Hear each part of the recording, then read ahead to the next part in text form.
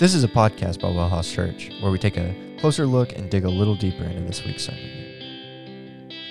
So we're talking about fruit metaphors in Genesis 3, so let's take a closer look. Well, yes, but no. What? Well, I want to summarize all of what we've done up to this point, because what I noticed next in the text actually is really dependent upon the things we've said up to this point. Okay. So God makes fruit in chapter 1. Mm-hmm. Then when he's talking to the first man and woman, so he creates fruit in Genesis chapter 1 on day 3. Then on day 6, he makes humanity and tells them to be fruitful and multiply using this fruit metaphor. Then in chapter 2, we get introduced into some more details of the garden and the fruit, and we find out that there's such a thing as bad fruit, this fruit that you're not supposed to use. But yet, it's not like you have fruits and vegetables, and God said, be fruitful and multiply, and, oh yeah, by the way, don't eat this vegetable. Right. No, it's fruit. It's still this single category of things that you're going to be in pursuit of, but there's a type of fruit that you're going to be in pursuit of that you should not be. Okay. It's always pondered, everyone, why God chooses to put the tree of knowledge of good and evil in the garden in the first place. I don't know. I don't know that it's a question we're ever going to answer. I mean, I feel like, I don't know if this is a good answer, but the one that I think I've heard the most is that God wanted to give them a choice to follow or not to follow. Yeah, it's really not a good answer because according to the legend of how we've gotten demons and Satan, they also had a choice. Right. So the general concept of a choice is not unique to humans. Right. Depending on how you build that cosmic evil force narrative. Mm-hmm. So I don't think it's a good argument. Yeah. I mean, I don't think so either, but like that's the one that I've heard the most. Yeah, I think, well, and you know, in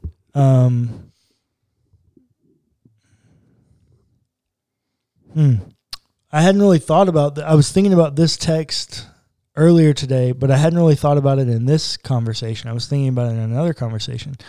But when God tells Abraham to go sacrifice Isaac, Mm-hmm. and he takes him up the mountain, and when he gets to the top, he builds the altar, and he says, okay, go ahead and sacrifice. Yeah. And then, as the narrative goes, as he raises the knife, right, the angel of the Lord says, stop. Right. When the angel of the Lord says stop, I think it's in verse 12, he says, for now I know that you fear God. As if there was some question of Abraham's faith Reverence. up to that point. So maybe in the same way, God put the kind of test there to see if they would do it. I really don't know. But one thing that opens a whole nother can of worms. well, it does. But I mean, when you're having this conversation, you have to say, okay, well, why did you put it there in the first place? Right. And while we're at it, I think maybe even the better question is, where is he when they needed him? He's absent, right? When Eve and Adam are talking to the serpent, God seems nowhere to be found, even though they seem to have a relationship with him that later in chapter 3, they know when he's walking in the garden. I've never thought about that. It's just if you're going to ask these questions, you might as well ask all of them that are worth a darn. Yeah, that's an interesting question that I don't think I have an answer for. I feel like I want to answer it by saying, like, well, he intentionally did that. Okay. But like, that's not an answer. That's a non-answer in reality. Well, truth is, all of these questions are non-starters. Yeah. Because they can't really take us anywhere. Right. But I wanted to point them out because we are talking about the nitty-gritty details of this. And so with the tree being there and it being this other kind of fruit, there is something unique about this text when you put it all into this construct. Right after, or at the end of chapter 2, the text says, the very last verse of Genesis chapter 2 says, verse 25, and the man and his wife were both naked, and they were not ashamed. So you have this setup that through chapter 1 and 2, you have this ultimate level of vulnerability before the grand stage that God has made for you. And there's no shame present in the world, which means that they are fully embracing the commands of God to be fruitful and multiply. Then we get to chapter 3. They eat the fruit, which we looked at last time. And my argument and encouragement was that I think Eve's attempts were good. Picking up from there, the text says right after they eat, verse 7 of chapter 3 says, then the eyes of both were opened, and they knew that they were naked. And they sewed fig leaves together and made loincloths for themselves. Now, let me ask you a question. Who are all the characters of the story that we've been introduced to thus far? Adam, Eve, God, obviously, and the serpent. So obviously, as soon as this happens, things change because now they've disobeyed God. They're experiencing something they've never experienced before. So who do you think they're most concerned with seeing their nakedness? Probably God. You would think so, wouldn't you?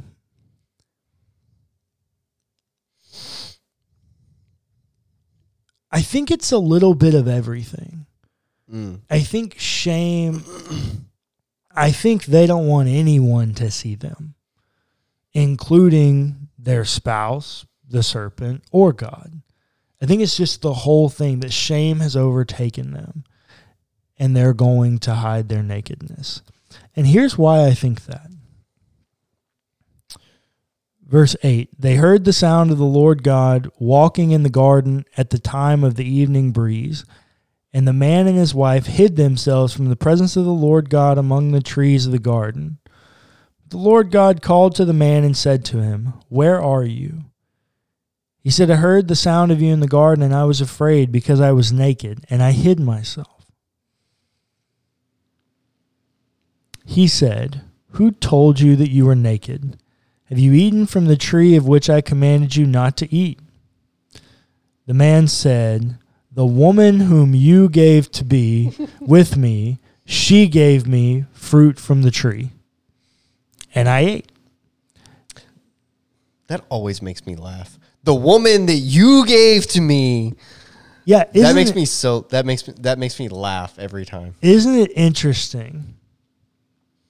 Because you can really read that Hebrew construction two ways. Syntactically, Adam's clearly blaming Eve. Yeah. But God, the you, is attached to the verb gave. Right. So in Hebrew construction, the verb is causal. Right.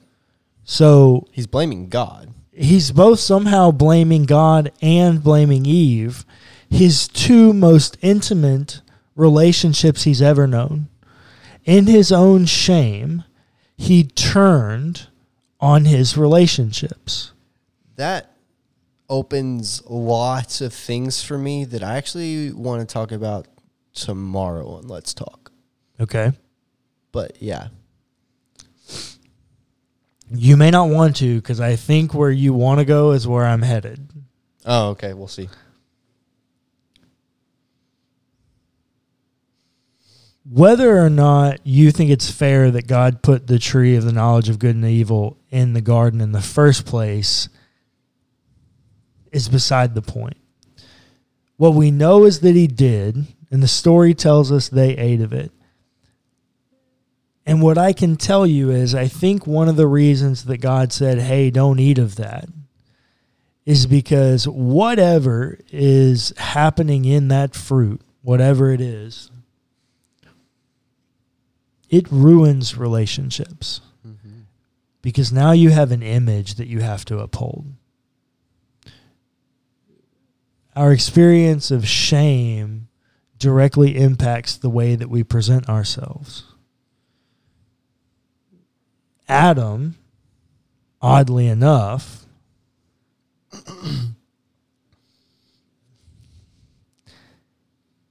becomes the model toxic masculinity person. Yeah, he's the first one.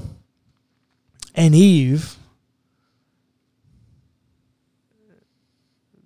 becomes a very big finger pointer when she says, then the Lord God said to the woman, what is this you've done? The woman said, the serpent tricked me. So she blames the serpent. It's like that Spider-Man meme. Like, well, she blames the serpent and herself. Does that not follow a normal pattern of an ancient household? Because let's not forget that last week when we looked at this text, I pointed out to you that Adam is clearly standing right next to her when this goes down. yeah. But yet she doesn't turn back around and go, hey, Adam was here too. She says, no, it's the serpent's fault. And by the way, he tricked me. She takes that blame. I think the point here is that we're called to pursue fruit. Yeah. And the right kind of fruit is going to yield right relationships. The wrong kind of fruit is going to make relationships very, very difficult.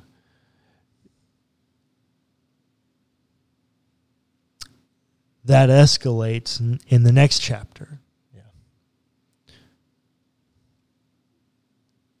What happens is we head down this road and we've got these fruit. I absolutely think we're Adam and Eve. And I think every day we're Adam and Eve. It's almost like every day you wake up and you're like, hey, I know that tree's over there. I'm not supposed to eat it. But some point, by the end of the day, I'm going to go eat that fruit. I don't know why. It's just like what I talked about last week, right? But the thing I'm confident of is that you got a tree of life and you got a tree of death. That tree of death is going to bring death to your relationships. Whatever it is. Whatever your unhealthy fruit that you're pursuing, trying to heal your divine likeness, however you're choosing to try to do that, that's going to bring experiences of death to your relationships. When this one is going to yield life and life abundantly. And no matter where you are in this journey, right, God ends up following up and he gives 4 very big curses. I mean, they are monumental curses. He curses the serpent, he curses the man, he curses the woman, and he curses the ground. He curses the earth. He curses all of existence.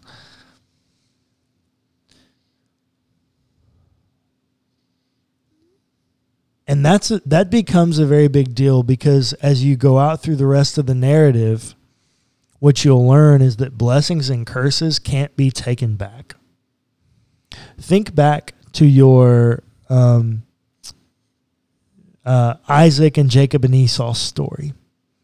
When Jacob steals the blessing from Esau, and Esau goes and confronts Isaac, do you remember what Isaac's response back to Esau is?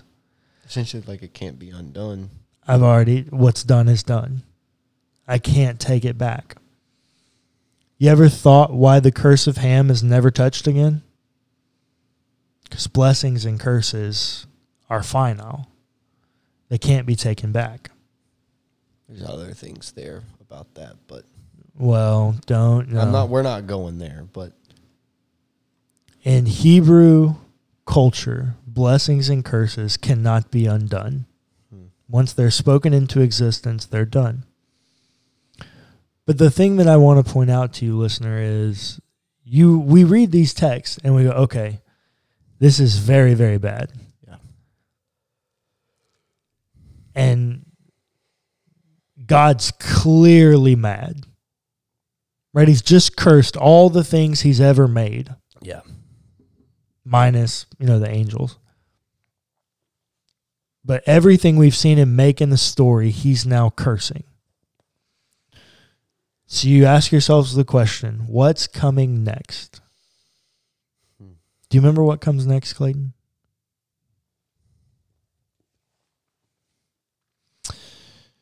Verse 20. The man named his wife Eve because she was the mother of all living. And the Lord God made garments of skin for the man and for his wife and clothed them. Now remember, what's the promise to Adam in Genesis chapter 2? What would happen if he ate of the tree? That he would die. He would die. Does he die? Not immediately. Not in this moment. But clearly death has entered the world. One of the things, and I've wrestled with this text for about a month, one of the things that I find so beautiful about this text is that even in the first 3 chapters, we're willing to see God do something, go against his own nature to care for humanity. God commits the first act of death in killing the animals to make the skins to clothe them. Right. Because he knows how much shame they feel. He gets it. And God is willing, as we see in the parable of the lost coin, and in the story of Jesus, and in the parable of the prodigal son, God is willing to go to the absolute end to take away your shame.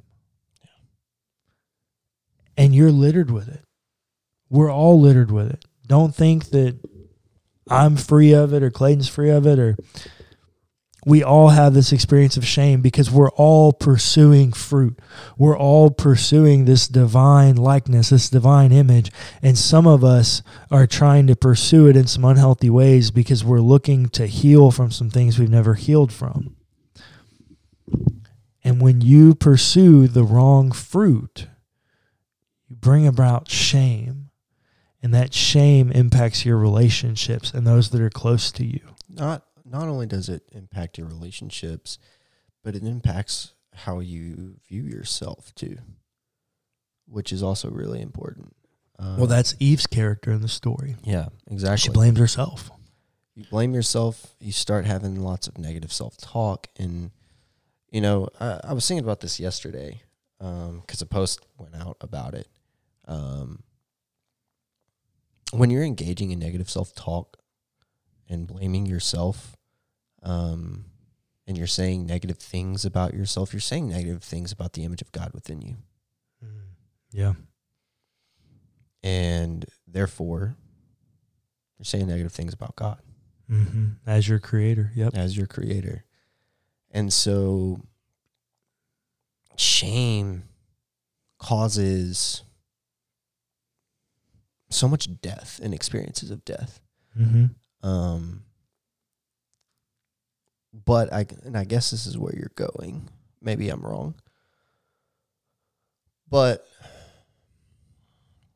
the hope there is that there is restoration, right, from shame. There is ways to heal and cope. There are healthy ways to heal and cope. And this is going to sound Bible-y and prayed away, and that's not what I mean by this, but through the power of Jesus, healing and restoration exists. Now, that can exist in multiple facets, right, through therapy and things. And healthy relationships can help you work through that shame just by talking about it. And I'll be honest, and Cullen can corroborate this and will probably also say the same about himself. There's moments in our lives that we've both experienced immense amount of shame, and talking about it, making yourself realize in talking about it through vulnerability that you're not crazy and you're not the only one that deals with this shame. Yeah. You are doing this to yourself. The people around you, they've got their own stuff. I think for me, I don't disagree with anything Clayton said, but for me, that's not the element that's revealed in the story at this point. What's revealed at the story at this point is that God himself is willing to do anything, and not just anything, but absolutely anything, even to the point that he has to become the initiator of the very thing that he despises in death, to take away the shame of his creation, his humans. And for me, that's so powerful because, you know, when I was growing up in evangelicalism, I was always told, hey, this, you know, her seed will strike, her son's seed will strike your head as this kind of curse to the animal, to the serpent. This is in verse 14. The Lord God said to the serpent, because you have done this, cursed are you among all animals, and among all wild creatures. Upon your belly you shall go, and dust you shall eat all the days of your life. I will put enmity between you and the woman, and between your offspring and hers. He will strike your head, and you will strike his heel. I was always kind of told that, like, that's a text about Jesus. Yeah. Nobody does anything with that text in the Bible ever in the Old Testament. Yeah. Not a once do they do anything with it. It's really not until the church fathers that this becomes like a big thing. Like a Christological. Yeah, like this Christological moment. Paul does a little bit, but like, no, it's really the church fathers that kind of set this up for you. And so for me, I don't like that I was told that we should just naturally accept that as a like Christological text. I don't think, if it was that big of a deal, don't you think we'd have heard about it in the rest somewhere else in the Old Testament?